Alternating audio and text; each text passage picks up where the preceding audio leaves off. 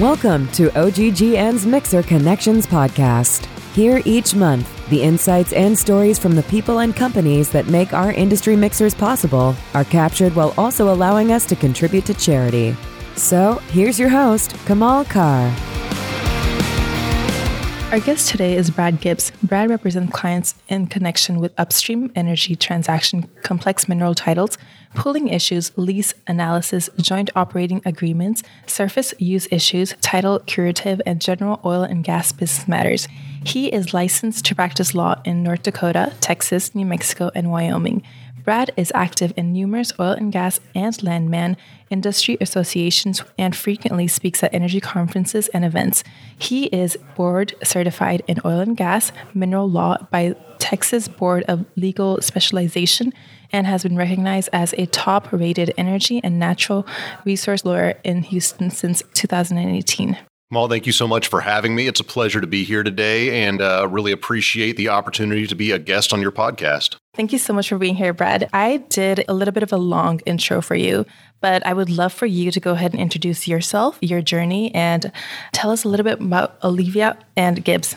Well, I don't know if I can add too much to that wonderful introduction, so I appreciate that. Once again, my name is Brad Gibbs. I'm with the law firm Oliva Gibbs. We are an upstream oil and gas firm based in Houston, Texas. We also have offices around the country, including Columbus, Ohio, Oklahoma City, Lafayette, Louisiana, and most recently Midland, which we're very excited about. I've been practicing law for 11 years now, going on 12. And since the very beginning, I've been in oil and gas, mostly focusing on mineral transactional matters, also working with operators on different types of agreements, contract drafting, and we also have a burgeoning litigation section at the firm that we're very excited about. That's amazing. Can you tell us a little bit about your customers and what industry or industries that you serve? Yeah, so most of our customers tend to be upstream oil and gas exploration and production companies, E&Ps. We work with a number of different types of E&Ps, everything from publicly traded to private equity backed to smaller independently owned companies. Our clients are based all over the country and their operations are focused on basins all across the country. So we do a fair amount of work in the Utica and the Marcellus, in the Haynesville, in East Texas and Louisiana, the Permian Basin, the Bakken in North Dakota and Montana, and pretty much anywhere else you can name that's an active and producing jurisdiction. You know, we probably have some presence there. We have attorneys that are licensed and active in about a dozen or so states now. That's amazing. So Texas and the U.S. in general, and this is going based off of our conversation that we had over the phone before we got together for this podcast. But in the U.S. generally, there is a lot of growth when it comes to renewable and alternative energy, especially in that market. And it's been picking up a lot in the past couple of years, and there's a lot of projection for it to grow even further. So how does this emerging market pose a new opportunity for your firm or for other firms that are currently serving oil and gas industries right now? Well, that's a great question. And far from seeing it as a threat or, some kind of impediment to our way of life, we do see it as an opportunity. And interestingly, and I get really excited about this stuff, traditional oil and gas law often applies directly to a lot of renewable development activities, particularly because, as fate would have it, a lot of these solar and wind farms are being built on legacy producing oil fields. And so you're seeing a lot of interaction between mineral rights owners and their lessees and solar developers. And it's been very interesting watching the intersection of these two and how they kind of are developing side by side and how they're going to have to learn to accommodate and live with each other over time. So we found an interesting niche advising solar developers on mineral and oil and gas law, particularly in Texas recently. And it's been really interesting educating these companies, working with these companies, and learning their perspective on these things, because they often come to Texas, for example, with very little understanding of what mineral rights mean in Texas and how this could potentially interfere with their operations. And can you just elaborate a little bit more on that? Especially when it comes to the newer companies coming and not quite understanding the mineral rights. Explain to our audience that are not too aware of what mineral rights are, what they are, and honestly, how important they are. Sure, absolutely. And that's a large and wide-ranging topic, and I will try to keep it as, kind of narrow as possible to answer your question. So oftentimes a surface owner may own the minerals under their land, which means they have the right to go in and develop the oil and gas. Other times, and this is very frequently the case in Texas, these mineral rights may be severed, as we call it, which means that you might have one party owning the surface and another party, and often many parties, owning the mineral rights under that surface. Texas adheres to what's commonly referred to as the dominant estate theory. And so what that means is that Texas courts have said, look, we've got this interest in exploiting and developing the minerals in Texas. We want to make sure that we're not encumbering that in any way. Therefore, these mineral owners have what's called a dominant right to enter onto the surface and use as much of the surface as is reasonably necessary to develop their minerals. So how that translates for solar developers is, if you're a solar developer, that is a very surface-intensive use. You are blanketing the surface with these solar panels, and there's very little room to do anything else physically on the land. So what these solar developers are finding, and there's some recent case law out of West Texas, the Midway Solar case in particular, where the Texas courts have said, hey, look, solar developers, you have to accommodate this oil and gas use. And if that means that you have to remove a portion of your facility, even if you have to remove all of your facility in order to allow that to happen, then that's the way it's going to go, because the mineral owners have this superior right to use the surface, and we're not going to leave these minerals stranded. Now, obviously, public policy is starting to shift the other direction, but as it stands right now, these mineral rights are still very much superior.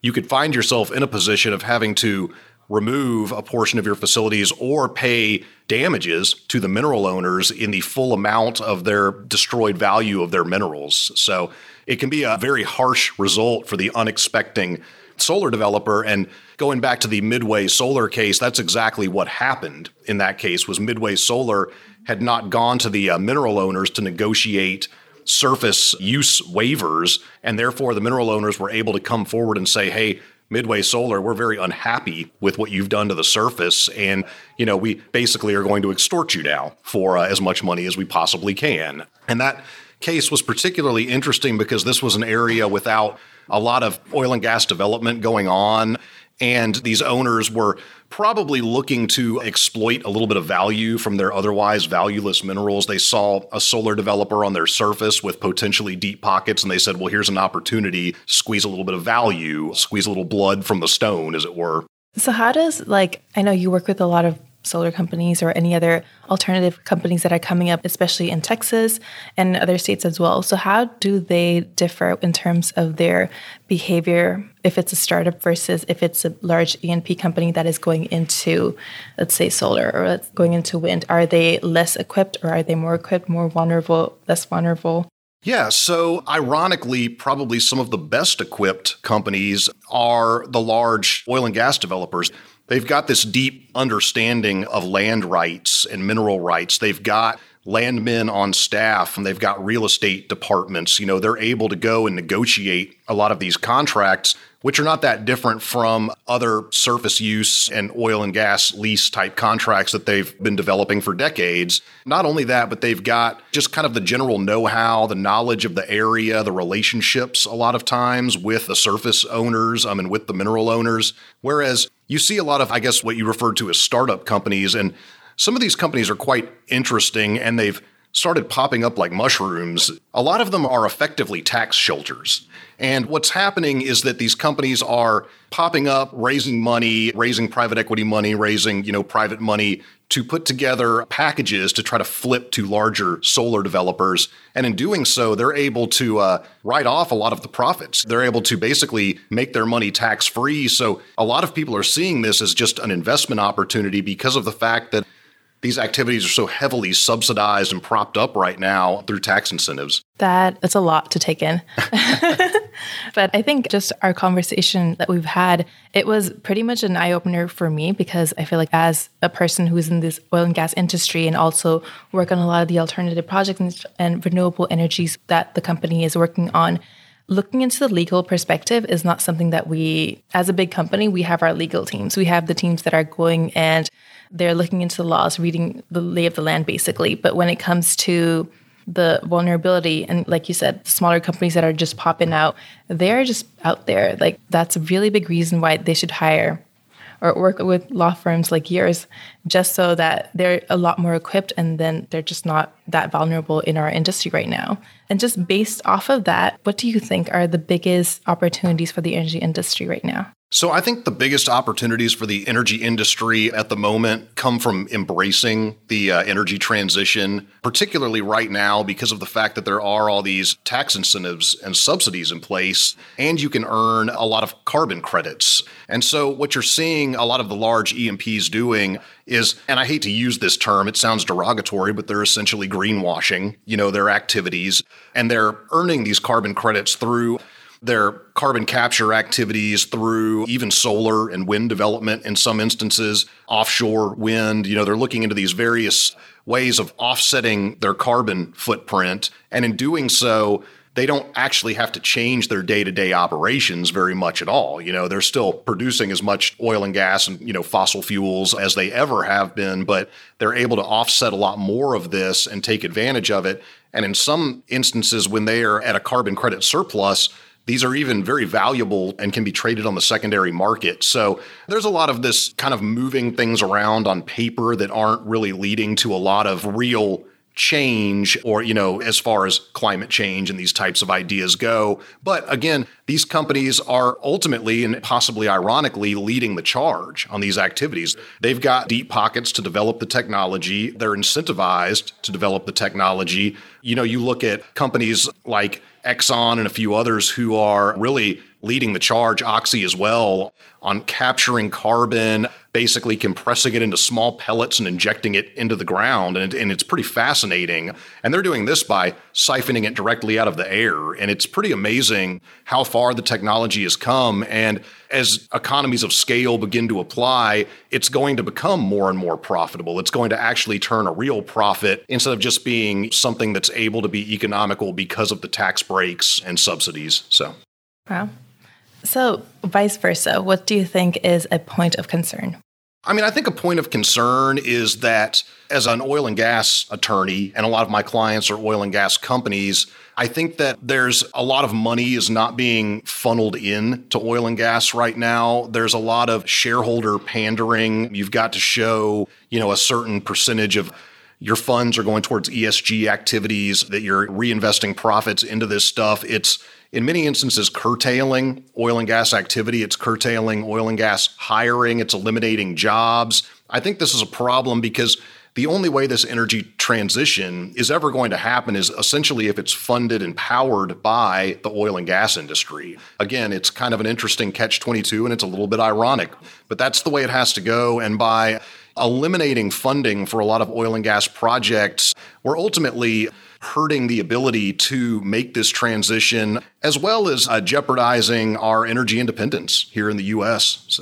And what are your views on policy, not only the U.S. policy, but globally? There is some sort of an effect that the global policies have on the U.S. as well. We see a lot of things popping up in Europe. So how do you think, just in terms of globalization, the U.S. will follow, or will there be any big changes in the legislature that will kind of push this industry forward? I think so. I think if nothing else, there's just a global attitude that this needs to happen. I think that we get a lot of international pressure to adhere to this. At the same time, many of the countries that are putting a lot of the pressure on the industry are also dealing in natural gas. On the other hand, they're incredibly dependent on natural gas. In fact, you saw last winter and over the last year or two, there's been a lot of natural gas shortages. The prices went up. It became very expensive for people to heat and cool their homes. And we're just not there yet. And I think as the narrative has shifted a little bit over the last year, more and more commentators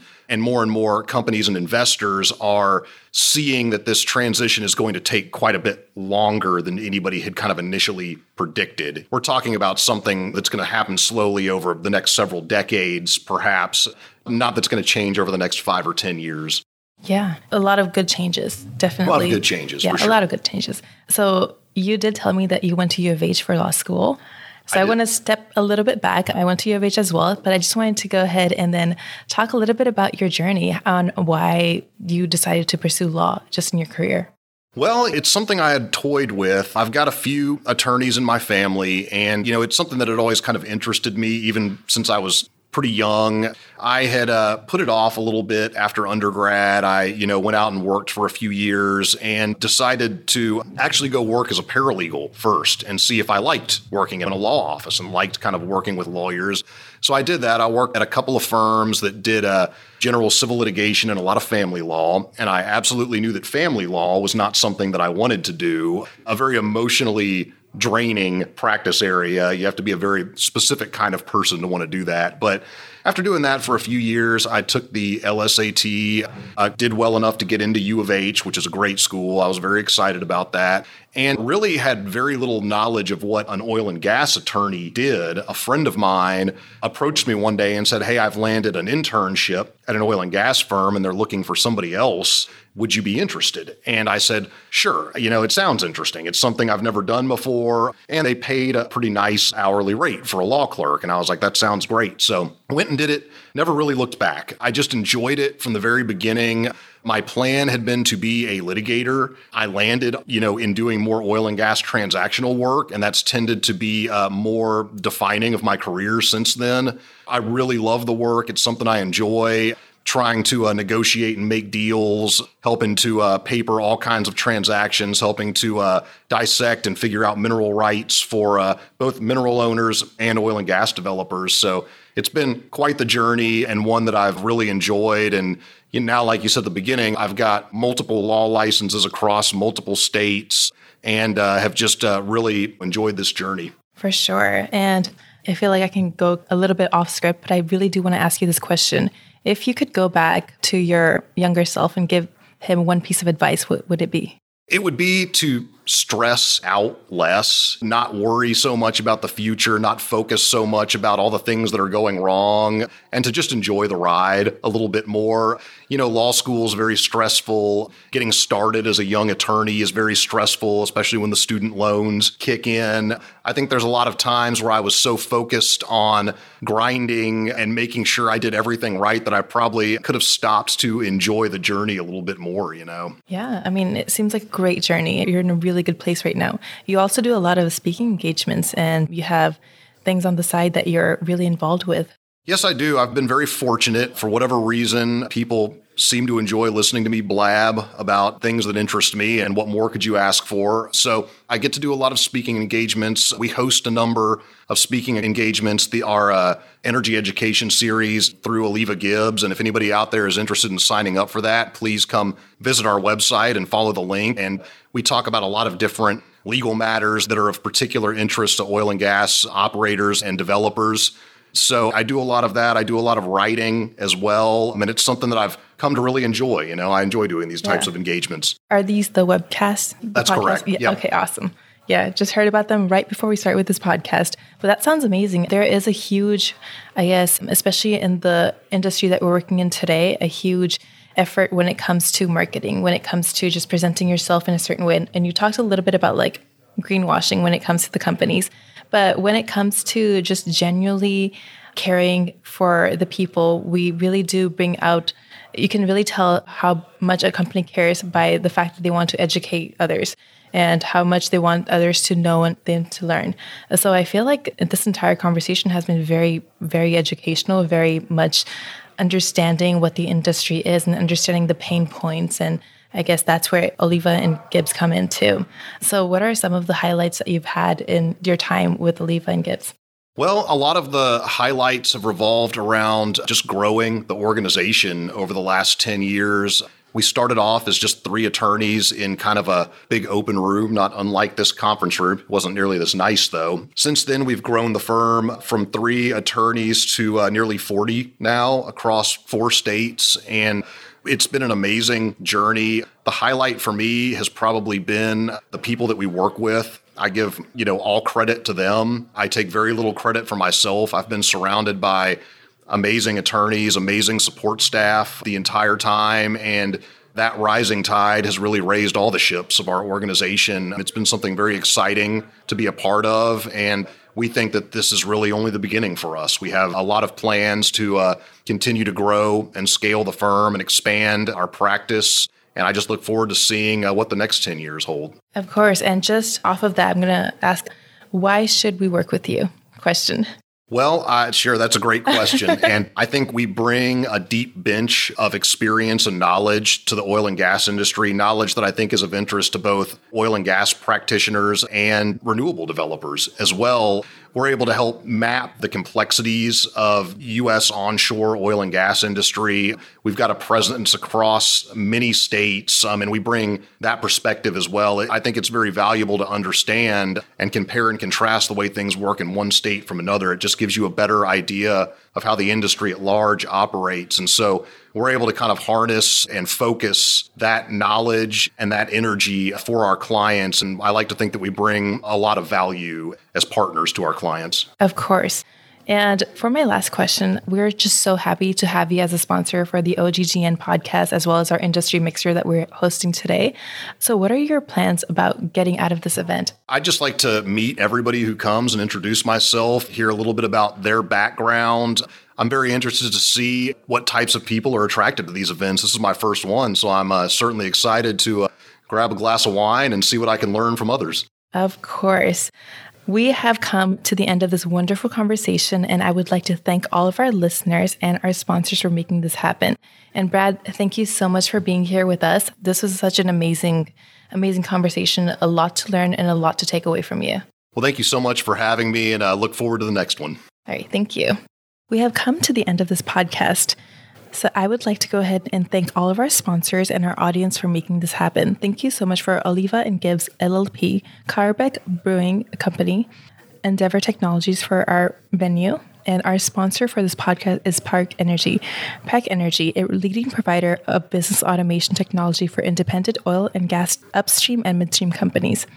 And as always, a part of our proceeds tonight will be donated to Red M to help fight human sex trafficking. The links will be in our show notes. Until next time, take care. Check us out next month for another engaging episode of the Mixer Connections podcast, a production of the Oil and Gas Global Network. Learn more at oggn.com.